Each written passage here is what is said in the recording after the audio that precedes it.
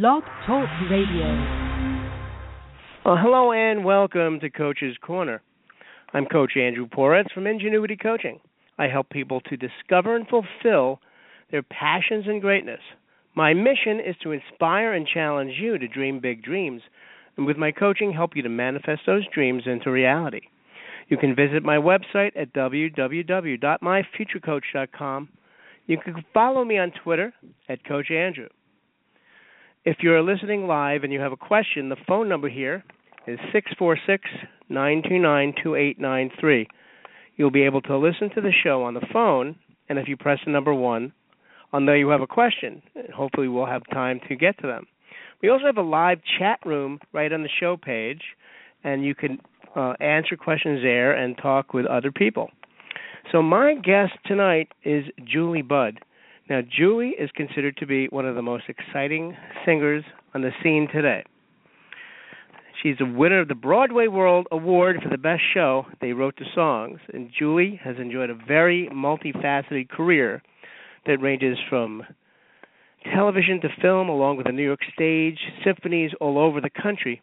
Julie is in the process of writing a book about her days as a child prodigy, alongside the greatest entertainment legends of all time. Julie will be performing her show, They Wrote the Songs, Remembering Mr. Sinatra and Friends, locally here in New York on October 21st, that's this week, at the renowned Metropolitan Room, less than 2 months before Frank Sinatra's 100th birthday. Fans can connect with Julie Budd at her website, juliebudd.com, and on Facebook as well. And from there, they can keep up with her touring engagements and exciting events throughout the year. And Julie has a new album that is about to actually has hit, Remembering Mr. Sinatra. And I have put links to her album and the show here at the Metropolitan Room. That's on the show page. If you want to click there directly, it'll take you to the Amazon page where you can pick her up. And let's see if I can get Julie on the line right now. Julie, are you with me? Yes, I am. How are you? I am fantastic. I have such spookus that I'm talking to you. How are you tonight? I am good. I can't. This is a thrill for me, Julie, because I have seen you pretty much all of my life, because you have been around forever, because you started so young, and you and I are only a couple of years apart. So I grew up watching you, and you were a name heard around my apartment growing up in Bayside, Queens, and so this is I'm very excited to have you on my show. Thank you so much. It's really, really great of you to have me on, and it's nice to be here. Oh, thank you. And then where are you tonight? Are you in New York right now? I'm in Manhattan. Awesome. Me too. I'm waving to you from uptown. Very uptown.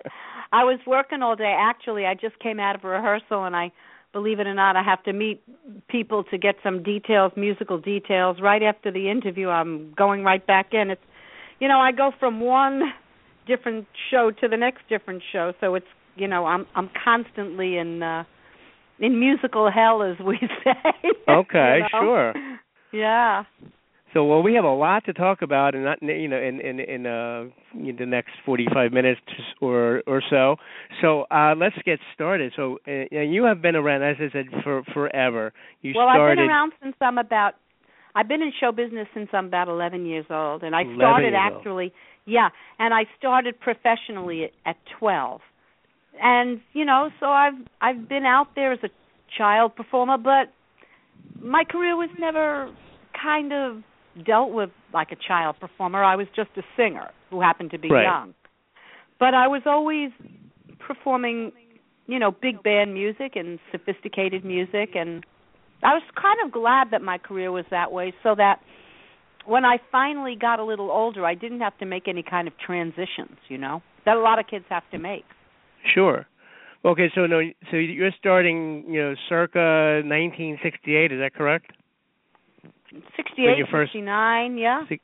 Okay, so now that's in the middle of like the big, it's rock and roll era. Most every kid, 12 years old, 13 years old, is a Beatle maniac. He's listening to the Beatles or the Monkees or somebody like that. Right. And now, were you not listening to that, or you just? No, I was did you have listening. another? I was listening to. I was listening to everything. I really, really was. And I was listening to show tunes. I was listening to the Monkees. I was listening to the Beatles. I was listening to Nancy Wilson. I mean, I was listening to everything. And I think the fact that I was interested in everything, I think it developed my ear. It's kind of like when you take a child to all different kinds of restaurants, they sort of get a sophisticated palate, you know? Sure. The way other kids don't. And I think musically I was sort of that way. So I know, like in my house, I grew up with my dad was like the first kid on his block to have a stereo, and he had hundreds of albums of every possible Well, kind. Your dad probably had a lot of 78s if he was a collector. Well, my mom had 78s, but my dad had LPs, and we had jazz and Sinatra, and I grew up on the Beatles, and so I'm wondering how was that in your house growing up? What was the influences on you that helped? Well, it's basically the same as yours, but I pursued it. Yeah, my mother was a great musician. My mother was an extraordinary singer. She was just, I think, a little bit too shy to deal with this business, you know. But her aesthetics, her musical taste was just exquisite. It was impeccable. And my mother used to bring me wonderful pieces of material to listen to. And I just listened to everything. Like I said, I had a very, very developed sense of music by the time I was 10. But that really in a sophisticated fashion. And now you started in the Catskills?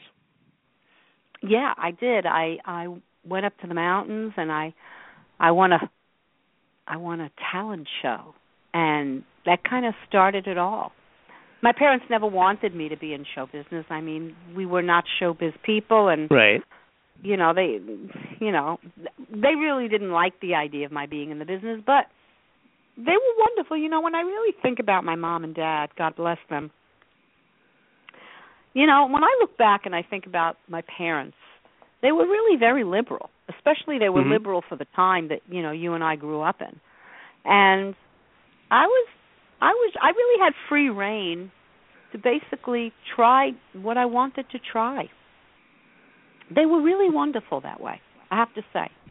And did Mom take you places? I'm sorry? Did Mom take you to to auditions or to places? No. My mother was not no. My mother was not a showbiz mom. My mother didn't want any part of these people, and she didn't want any part of this life. So it was like, here's 50 cents, take the subway? Yeah, and I went with my older sister. I went with my older sister, Jill. Yeah, when I was too young to ride the subway. Because, I was riding the subway when I was like 13 by myself. But right. My mother didn't want me in the subway in the wintertime after 5 o'clock because it got dark. Sure. And she didn't want me alone, like at 12, 13 in the subway. So my older sister, Jill, was summoned to be my bodyguard. And she used to take me everywhere. I went everywhere with my sister. Now, does your sister sing? No, not at all. My sister was a specialized education was her field, and my youngest sister, Susie, is a psychologist. So is there anybody else in your family that has the magical skill, or are you the solo? Well, I told you, my mother, really, if you heard my mother, you'd know. Your mom could sing.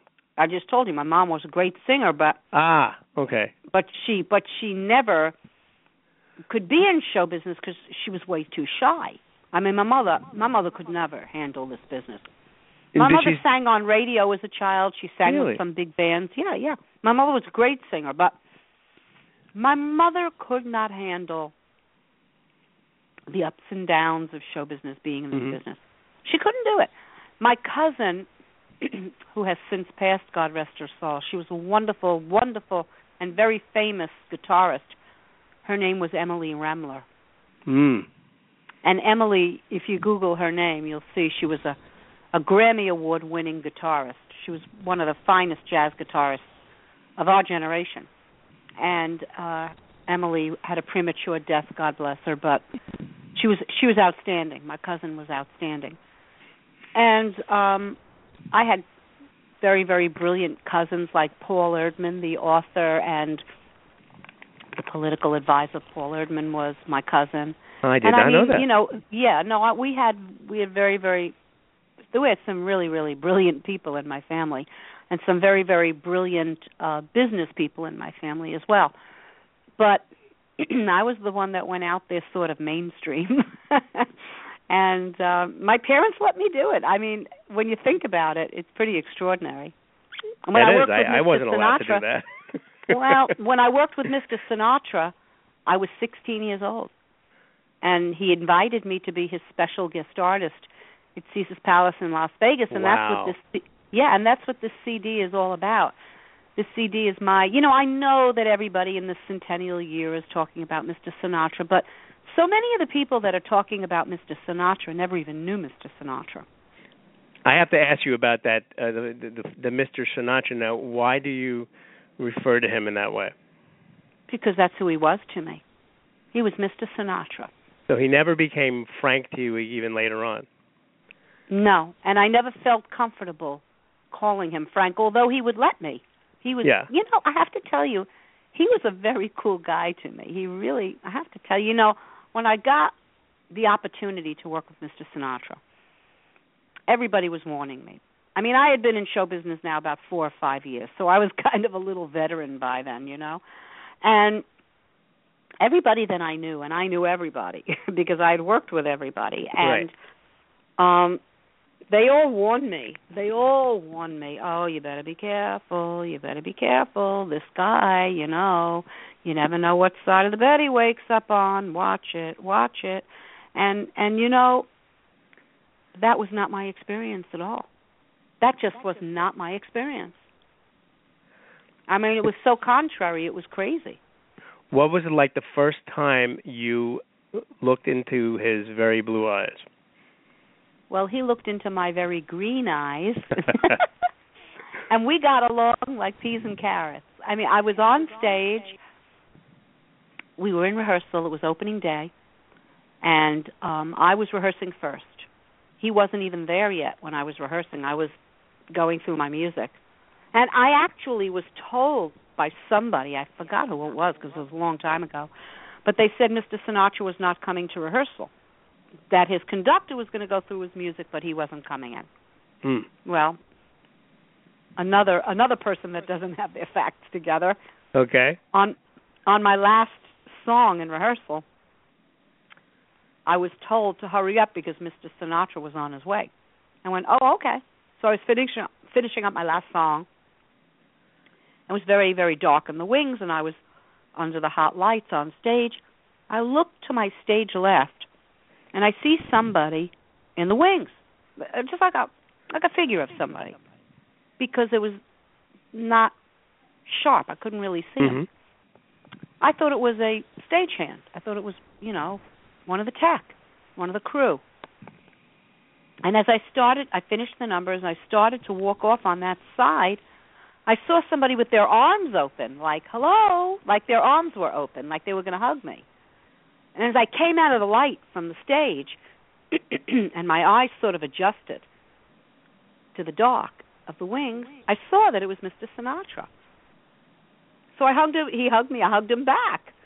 And he said, sweetheart, welcome to the show. If you need anything, I'm here. And, he just talked with me about the show, and he couldn't have been nicer to me. Anything I wanted, I tell you something, he really did spoil me. I was really spoiled working for Mr. Sinatra. Now, he knew how to spoil a girl. That's what I've heard. He did, too. Yeah. Did you get to actually sing a song with him, or did you sing by yourself? Well, the way he did the show was he really wanted me to be featured. I mean, he was really great to me, I'm telling you.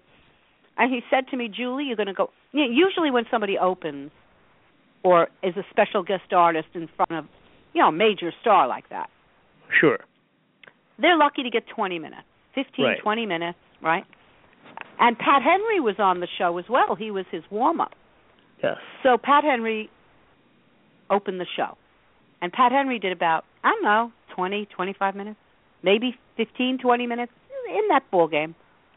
Mr. Sinatra allowed me to do 38 to 40 minutes, which I thought was incredibly gracious. Incredibly. I mean, that's like unheard of. And he wanted me to go out there and to be my own person. He wanted me to stand on my own 2 feet. He said, you know what? I said, what? He says, you do not have to be held up by anybody. You go out there and you do your show. And I did. And I got some of the greatest reviews of my life in that show. Wow. And then, at this time, you're what age? Do you remember? 16. 16. Actually, I'll tell you the truth, I wasn't even quite 16.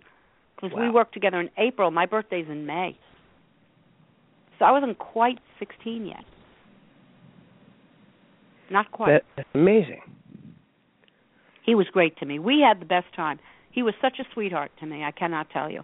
And all of those people, how did it go? How did it go? I said, he was great. Oh, you're just saying that. I said, no, he was great. He was fabulous to me. He treated me like I was a member of his family.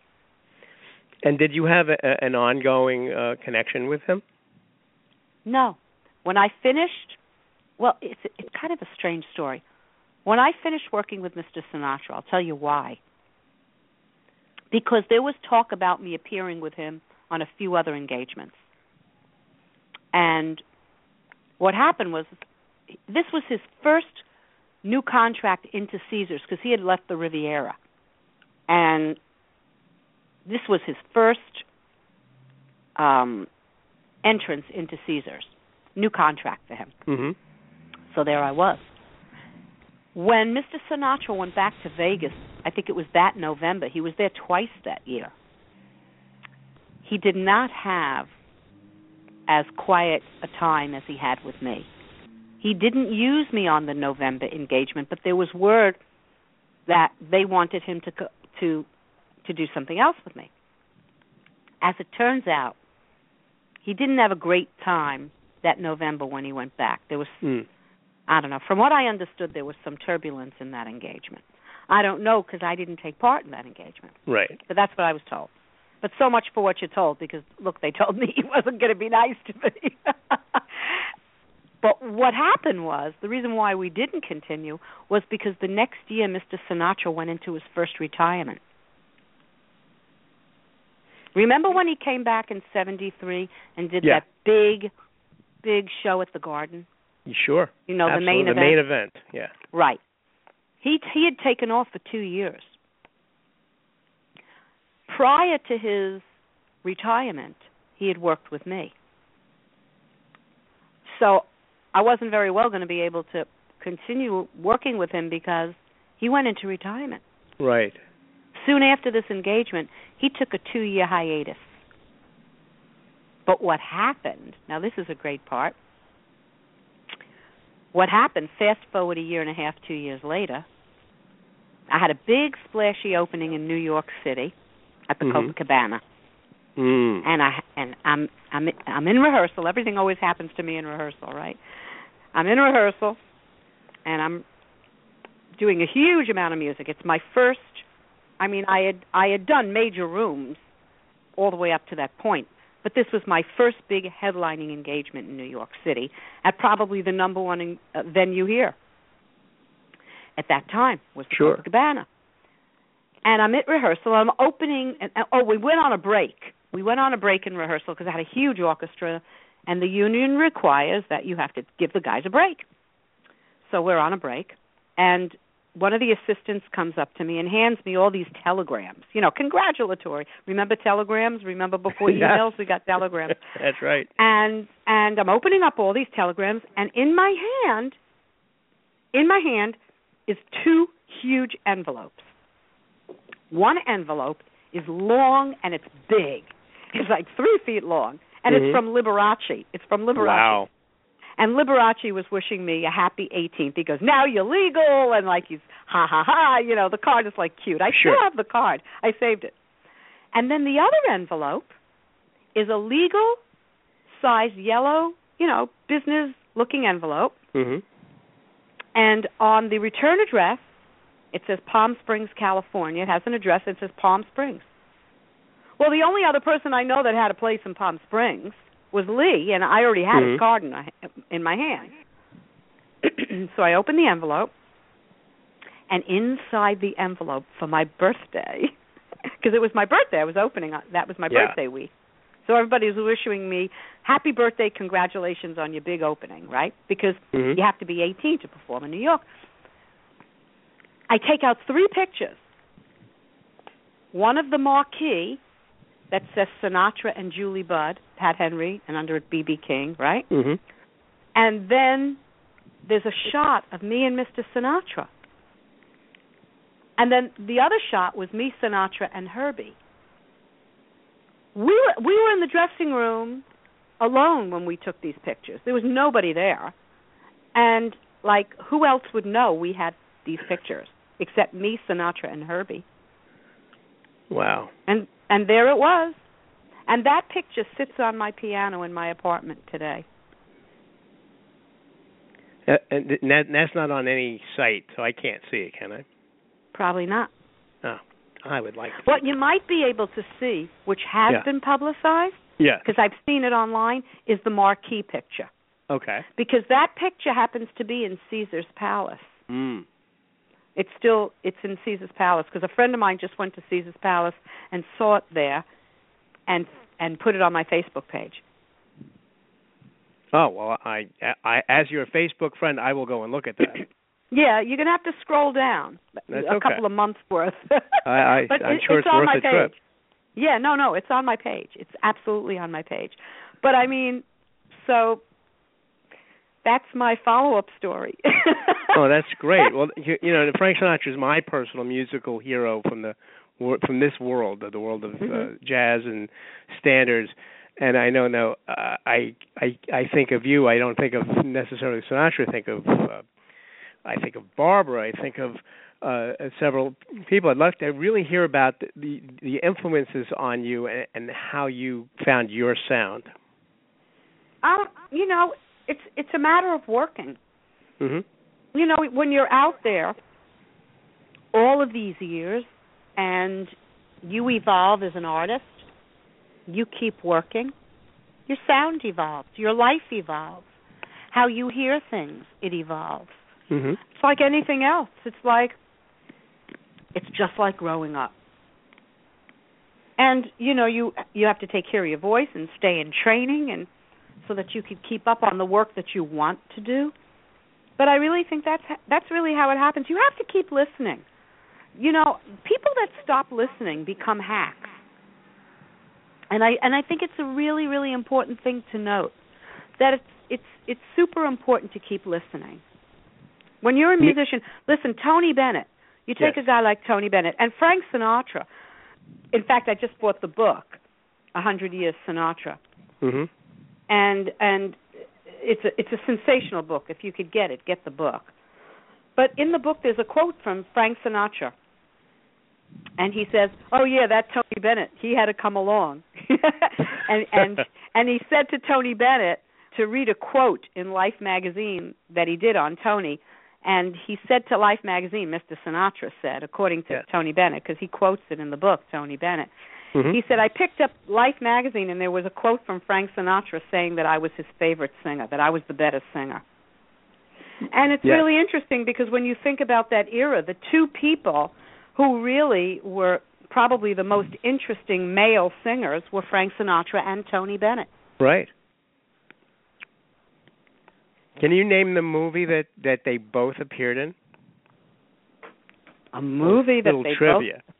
Well, Tony Bennett's one and only dramatic role. Something Sincerely or Sincerely Yours or something. What was it called? It's called The Oscar, and Frank Sinatra played himself at the very end of the movie, winning the Oscar. Oh, wasn't there a movie that Tony Bennett was in? He might have been playing himself, but this was the only dramatic part he ever. Really? Oh, okay. Then I was totally off. I was totally off, and you were totally on. That's wild. So they did a film together, huh? Well, they sort of. I mean, Tony Bennett had a very strong part, but it was not a good experience. It's very kind of funny to watch. But then at the end of the movie, the Oscar goes to, for some reason, Frank Sinatra, who wasn't even nominated, and he actually accepts the award. Oh, you know what film I'm thinking? I think I'm thinking of Liberace's film. Forgive me. I got it confused. I think it was a film that Liberace did that I was thinking of. But I didn't know that about Tony and Mr. Sinatra. I didn't know that. I did Tony Bennett is a terrific man. He's a terrific man. He's just terrific. That's what everybody has said that. He's a marvelous person. Very sweet. I actually led a trivia contest last week in Hoboken at the Hoboken Museum. They're doing all this stuff for Sinatra's centennial. I mean, nonstop. So that was one of the questions I used. Well, it's a brilliant question. It's brilliant. You know, they did the centennial also here in New York City at Lincoln Center.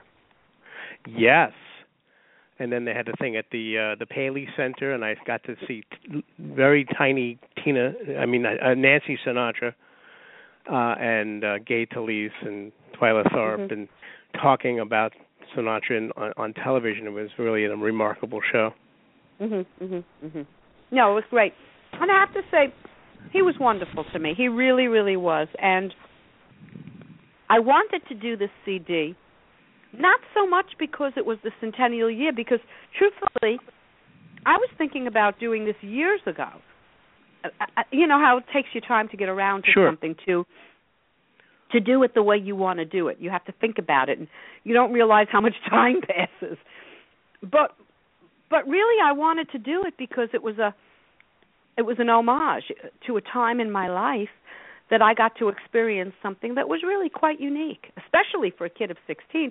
So that's really why I recorded Remembering Mr. Sinatra. And another thing about the CD that I did that's just been released, I didn't try to imitate the essence of the arrangements or the orchestrations, or I didn't try to reproduce anybody else's sound.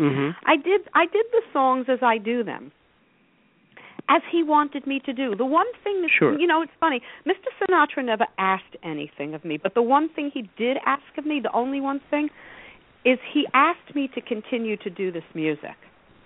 Because I think he was very, very worried that in the time that we knew one another, and in that, you know, in that chronological time, of musical time, that he was afraid that those songs that he really had a great love for, and that he was very protective of the material, he was afraid that it wouldn't go on because he saw music changing. And I'll never forget, you know, when we were doing the run, and we got into conversations about a lot of different things, but one night we chatted about the material, and he said, Julie, you know, you have to do me one favor, sweetie. And I said, what's that? He says, you have to continue to do these songs. He said, because you're that new generation. He says, and if you don't do these songs, they're just going to die. He says, you have to do them. He says, you have to do them for two reasons. And I said, why? He says, you have to keep the material alive. He says, and you do it so well. He says, this is your kind of music. He said, so please, you must promise me. And it was funny because I remembered him asking me that. I remembered him having that conversation with me. And I thought to myself, you know what? Wouldn't it be nice to do that CD just for that reason, you know?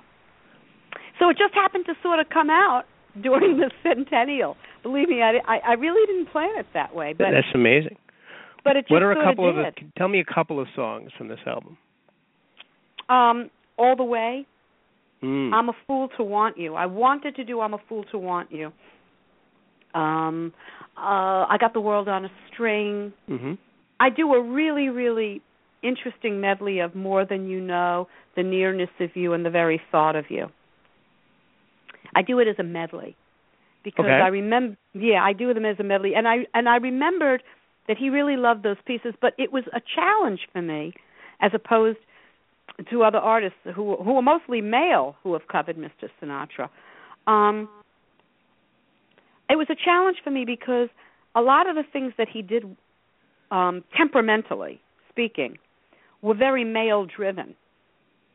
And when you put them on a female voice, they just didn't they just didn't seem like a woman talking to a man. It felt like a man talking to a woman. So I was careful to pick the things that had the sensibilities that related to me. Right. He did a few songs where he would take a female song like the boy next door, and turn it into the girl next door, for example. And that's all okay. Yeah. But there were some other things that he did or recorded that had such a presence of him as a male, a strong presence of him as a male, that I didn't want to do them because they were too identified that way. Right. So I chose other pieces. I think other pieces like. Go ahead. I'm sorry. Didn't they give him a credit on "I'm a Fool to Want You" because he was so passionate about it? I don't know. He got a writer's credit on it. That's what I mean, a writer's credit, because and I don't think he actually wrote anything. Just that he was so passionate when he sang the song the first time he recorded it, and like literally ran out of the studio in tears, that they gave him a writer's credit. Well, you know what? I hope it's not true. Okay. I really hope it's not true, because that's not good. That's one of those apocryphal stories. Like, I don't know if there's any truth to it all. It's kind of like it goes back to, be careful. He's not going to be nice to you, and then I get there and he's great to me. So I'm really careful of those legend stories. You know what I mean? Because really, for somebody to put their name on a song when they didn't not that write he put his name on the song, that they were so blown away to say, "Oh, Frank, this wouldn't be a song. I got to put your name on it." Something along those lines. That's more the story. What I'm trying to say. I'm choosing not to believe that, but I'll tell you why. Because I liked him, and I know that there's a problem in our business about that. By the way, where there are celebrities that say that in order to put a song on their album, you have to give them a writer's credit. Right. And that's really an awful thing, I think, to do to a writer. So I'm hoping that that's not a true story. He only had, I think, 4 credits. There. I think he only had 4 writers' credits in his entire career. Well, that's fine. As opposed to Jolson, No, but all you have to do is have a writer's credit on the right songs, and it's enough. But what I'm saying is, I'm hoping that Mr. Sinatra really did write it. Is what I'm saying. Right. Well, we'll never know. But I'll go with you since you don't like it. I'm going with your story. So now I'm loving to focus on some of the younger stories, because you have a book coming. Actually, I'd really like to hear about this book. That's like, what's the progress of that? Well, I'm really moving on this thing, and it's really terrific. I haven't been able to write any chapters this month because I've been in concerts so much. When you write, you have to be really disciplined about it. Mm-hmm. You have to get up in the morning and decide, today I'm going to write. Because if you don't, you won't. Writing is a funny muscle, and you have to discipline it, I suppose, like anything else. But writing, you really have to make yourself write. If you're going to write, you have to get up and say, the next 6 months is about writing, and that's what I'm going to do. In my case, in the last few months, I've been so busy in concert, I haven't had the luxury of that discipline. But when I finish these last concerts at the end of December, I'm going to be finishing the book, and I'm hoping that within a year, it will be more than just a project that's not quite done yet. It will be complete. I'm looking forward to reading it. Well, it's a kind of interesting perspective, because, so many people who grew up in the business they do a bunch of tell-all books from their perspective, and I'm really not interested in doing that. First of all, I don't like to drag people through mud, and I hope nobody will ever do it to me. I just don't like that, and I'm not interested in reading that either. So I have to write from my perspective, and my perspective is I'm not interested in that. What I wanted to write about, I wanted to approach it sort of the way Tom Brokaw approached his book called The Greatest Generation. Do you know the book? I've heard of it, but I have not read it. You really must. It's an important book to read, especially for kids of our generation, because our parents and grandparents are the people that he's going to be talking about in that book that he talks about. It's the greatest generation. World War I, World War II, the folks that really, built this country at a time that was very, very, very important. And a time in the world which was pivotal. So he talks about the greatest generation. Mm-hmm. And he pays homage to these people with great, great respect. Well, that's kind of what I want to do with my book. I want to talk about these people that I knew. Ella Fitzgerald, Frank Sinatra, Danny Thomas, Bob Hope, Joan Rivers, Pearl Bailey, wow, Jimmy Durante. And I'm a kid, and I want to talk about it. You know what I'm saying? So the point is that it's kind of like what Mr. Sinatra said. If you don't talk about it, and if you don't do it, they won't know. Mm-hmm. That you owe it to pass it down. And I want to talk about what they were like and what their contributions were to the generations that came after them. The Billy Crystals and the and all these wonderful comical actors, Whoopi Goldberg, and these people had a great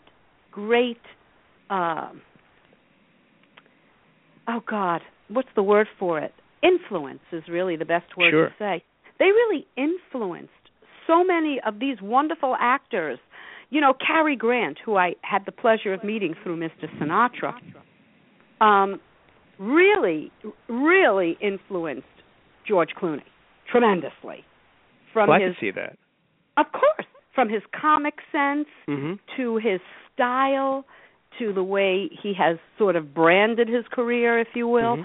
So many of these people that are here today have really taken a look at those legend greats. And maybe either consciously or unconsciously, they have really been influenced by some of the work that has been done. And, Bette Midler with Sophie Tucker, that's a real big one right there. So, there's so many people that, as a child, I had the opportunity to meet and know.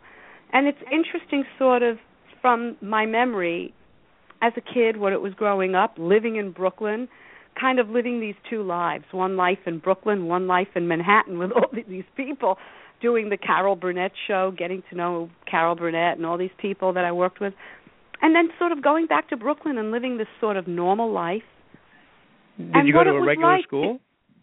Yeah, I did go to a regular school up until high school, because by the time I got to high school, I was so busy. I had a CBS contract, and I was, going out to L.A. probably twice a month, because so many of the variety shows were out in L.A.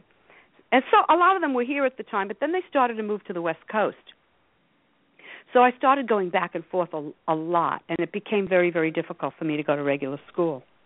But I maintained all my old friends even today. Oh, that's great. Yeah. I thought of this great old saying that you were making me think about, and you're talking about some of these people, the influences. But there's a great old saying which is, when you drink the water, remember the man who dug the well. Yep, that is so true, isn't it? Yeah. And remember that man who dug the well may be your dad or your grandpa. Absolutely. So it makes you look back and say, my mom and pop were the beginning for me, and they want me to leave a lot more in a book than some tell-all nonsense. If I'm going to write about something, do the craft honor and write about something that really is interesting and important. And that's what I'm trying to do with the book. Well, I'd really like to hear and this is, stuff you might put in the book, but there's so many, it seems to me that there are a lot of differences in the way things are in entertainment and show business and music and records today than yesterday. A few years ago, I took a master class with Marilyn May. And one of the things that stuck out for me is what's this cabaret? I call it nightclubs, and right, so it evoked a different sound the way she talked about it. And also when you're talking about people, when Mr. Sinatra asked you to continue to sing the songs, and there was a young woman in my master class with her. You know who Marissa Mulder is? Mm-hmm, mm-hmm. And I mean, to have somebody that young and continuing that torch, it just makes me really, really thrilled because well, imagine years ago, what these it was songs like. were going away. Imagine what it was like when I was 16 and doing it. Yeah. With these masters, the people who originated it. Sure. Yeah. And in the book I talk about Ella and what it was like to know Ella Fitzgerald. She was such a nice woman. She was such a lovely woman. And, just to look back and really see what the struggles of their lives were. It was a tremendous, tremendous experience to know these people and to see how they arrived at their lives and how they pulled themselves up. You can just imagine what it must have been like for Ella Fitzgerald and Pearl Bailey and I read Louis Armstrong. Just today, I think it was about Ella Fitzgerald that they didn't want to book her into some place because of her race, and then Marilyn Monroe offered that she would appear every night. She bought out the club for and she was there every night. Yep. Yes, she was there that every story. night. I just read that today somewhere. My teacher and dear, dear friend was Shelley Winters. Wow. Shelley was very, very connected with the Actors Studio here in New York, and she took me on as one of her students many, many years ago, 20, 30 years ago. More than 20 years ago, more like 27, 30 years ago. And Shelley was connected with the studio in those days. And I was very, very, very close to Shelley. I used to go to her house all the time. Shelley was like very, very dear to me. Shelley would sit for hours and tell me things because Shelley shared an apartment with Marilyn Monroe when they were kids and when they were both living here in New York together. Mm-hmm. They were like sisters. And from what Shelley told me, Shelley said Marilyn was first of all, she was the best friend you could ever have. And she said she was the most generous person. And she loved her like a sister. And to the end, they were dear, dear, dear, dear close friends, like sisters. She said it. She said she was like my sister. And Shelley adored Marilyn. So I'm not surprised. See, that's a story I believe because from what Shelley told me about her, she said Marilyn was an extraordinary, principled, wonderful gal. And I'll tell you something about Mr. Sinatra. So was he. So was he. There was a time that there were some venues that gave Sammy Davis Jr. a lot of trouble.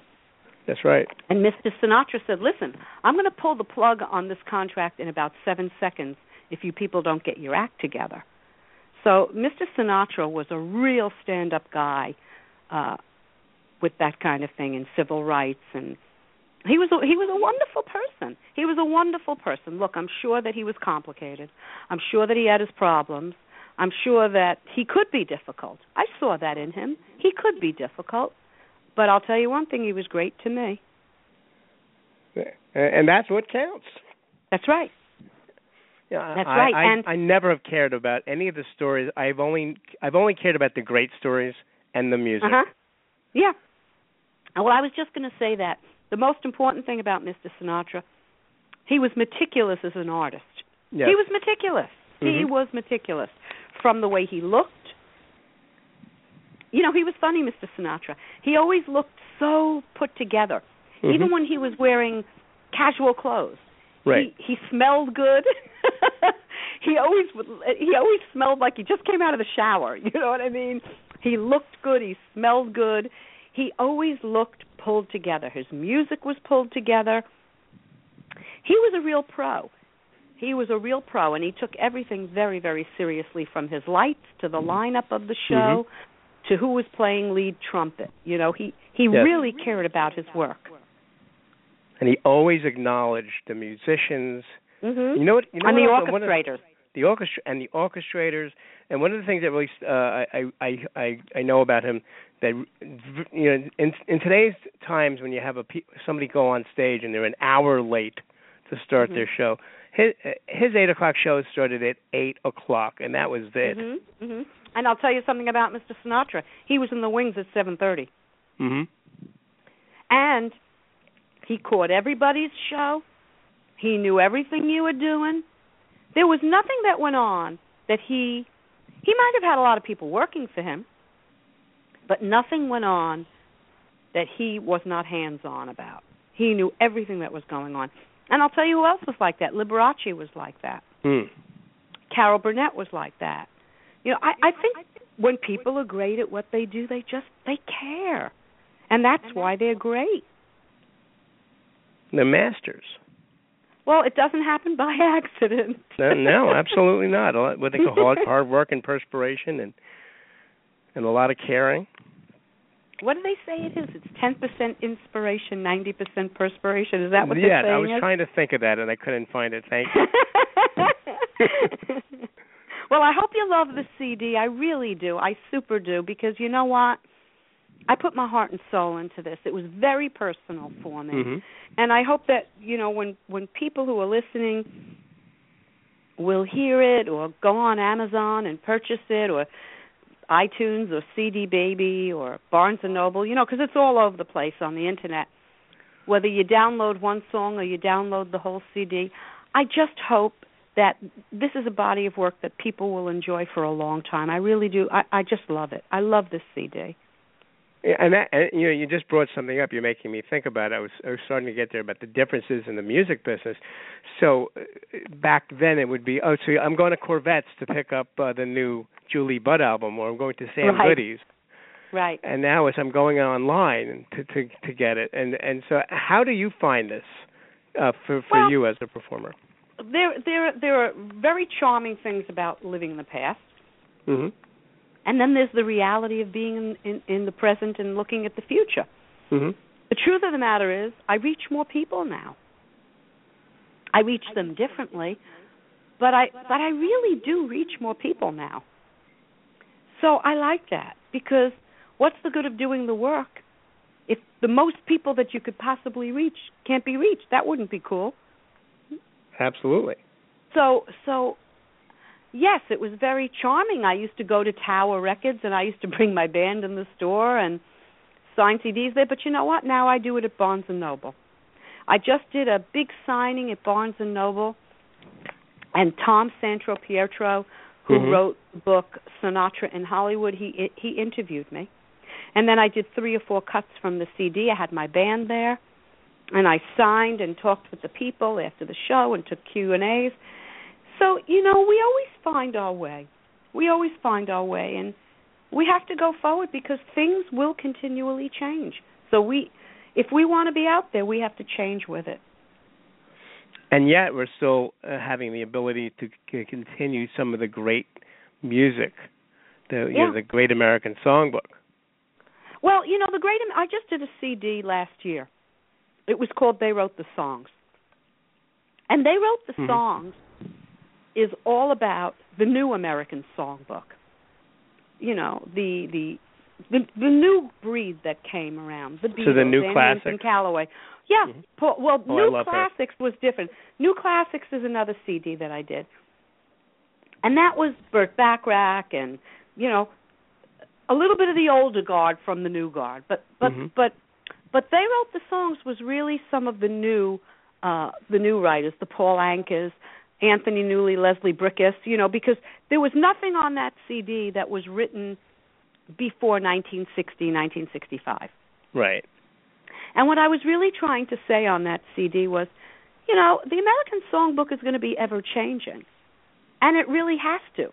Mm-hmm. Because as much as we love Gershwin and Sigmund Romberg and Oscar Levant and Rodgers and Hammerstein and Rodgers and Hart, and I can mm-hmm. go on forever, as much Absolutely. as we love Dorothy Fields and Carolyn Lee and Cy Coleman, as much as we love them all, there are new and interesting people that are out there, and they are going to be our new classics. You know, on the new classics, I put an Elton John song on there because I think that he is this generation's new, interesting composer for theater. And I think if anybody would try to deny that is crazy. I think that he speaks to a younger audience. Mm-hmm. And if we don't let that voice be heard, we're going to shut out an entire generation from the American theater, and that would be a terrible thing to do. And he wrote the Lion King, right? He wrote Aida. Aida. He did the music for Aida. Yeah, I mean, he's a tremendous talent. He's tremendous. He wrote the music, Electric. What show did Electric come from? Help me. Oh, my mind is going crazy. Welcome to Middle Age. I'm your host. Movie. I'm telling you, how many times a day do you walk into a room and you forgot why you walked into the room? Do you do that all day? And I have this thing like the plugged into my body, like the internet, the Google. It's like in the past I'd be able to think of it. Now it's like, oh, I'll just look it up. Yeah, God forbid anybody should look in a dictionary to spell anything anymore. Right? Oh, well, could you remember anybody's phone number now? Yes, I still do. Oh, okay. Well, you're like one of the 5 people. No. This is my thing. I have to remember phone numbers. That's one of my things. I have to remember. I dial longhand. That I still do. I would be doomed. Like I'm doomed without my. If I lose my phone, I'm like I could remember two phone numbers maybe. Do you know? I remember my phone number in Brooklyn. I remember my grandmother's phone number. Oh wait, what was the exchange? This is a little. On my grandmother. Any one of them. Hickory 48618. That was 54th Street in Brooklyn. Don't get me started. I'm really good at this. Most people listening, if you're not at least, I don't know, 50 or so, you won't even know what we're talking about. But in the old days, the first 3 numbers of the phone number were called the exchange, and they usually had to do with right where you were. So like up in Washington Heights, you might have a Washington. HI 48618 would be Hickory 48618, yeah, right? I had HA, I had Bayside 9, something when I growing up. And then there was Cloverdale 6. 2. Remember, that was a big number. Cloverdale 2 had a lot of exchanges. And of course, there was a famous movie with Elizabeth Taylor, Butterfield 8. That's right. That was an exchange. That's right. That was the exchange, Butterfield 8. The only reason that movie is called Butterfield 8, and today that would make no sense. They'd have to call it, what's your email? It would be like 747 or 347, the movie. It would be not nearly as exciting, except that she'd still be in it. 917 or 646 or something. 917 coming to a theater near you. We just want to. I missed that. So tell me about your show that you're about to do. Well, I'm going to on Wednesday night. I'm going to be at the Metropolitan Room, and I'm going to be singing Julie Budd, Remembering Mr. Sinatra and His Friends. And because I did Remembering Mr. Sinatra last month, but I want to do And His Friends because I want to talk about his CBS TV show and all the great people that he had on that show. And all of those people that, he really backed them up in terms of their careers tremendously. Right. And gave them such a great forum on that show. So a lot of the music, I'll do some stuff from Ella and Lena Horne and Judy Garland, Tony Bennett, Sammy, and then, of course, I'll be doing some of my Frank stuff. But the series that I'm doing at the Metropolitan Room is called They Wrote the Songs. And then each month I go in with a version of that, Remembering Mr. Sinatra, Remembering Mr. Sinatra and His Friends. So it's versions of They Wrote the Songs. Ah, okay. So which means that if you live in New York, go every month. You're going to get a new show. That's what I'm telling you. What's great about the Metropolitan Room is I've become their resident artist. Ah. So I go in every other month or every month, and I go in with a different show. And, geez, we've been doing incredible business. You really should come. I think you'll have a ball. And then I'm going to be at the Berry Center. Oh, I go back to, Wednesday's the 21st of October. Mm-hmm. Then in December, I'm there again on the 10th. And then on December 12th, on Mr. Sinatra's birthday, I'm going to be at the Berry Center in Mahwah, New Jersey. Mahwah, New Jersey. I love just the name of that town. Isn't it a great name? Do we love that? I love that name, Mahwah, New Jersey.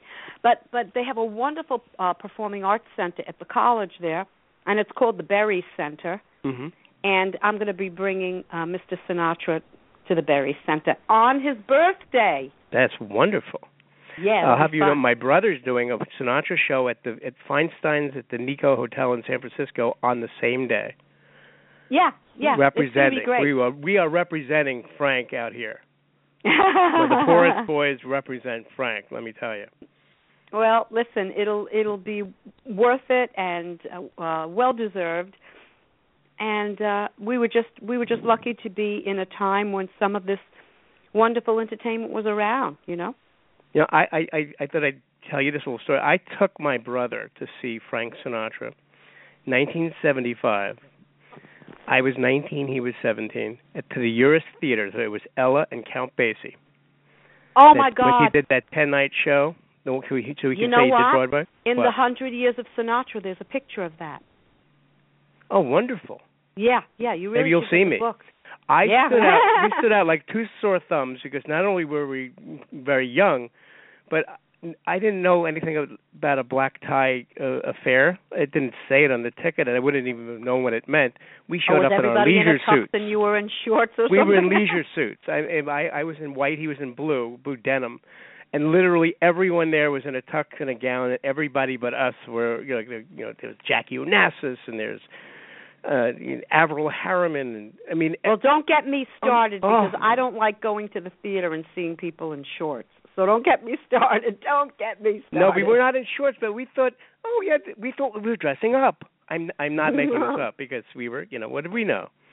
Well, but that night turned my brother into a Sinatra fan because he went from rock guy, he was in a rock band, and now he does Sinatra. And it's all my fault. Well, you did him good, sweetie. You did him good. Thank you very much. So we're just about out of time, and I am so grateful, Julie, that you have spent some time with me tonight.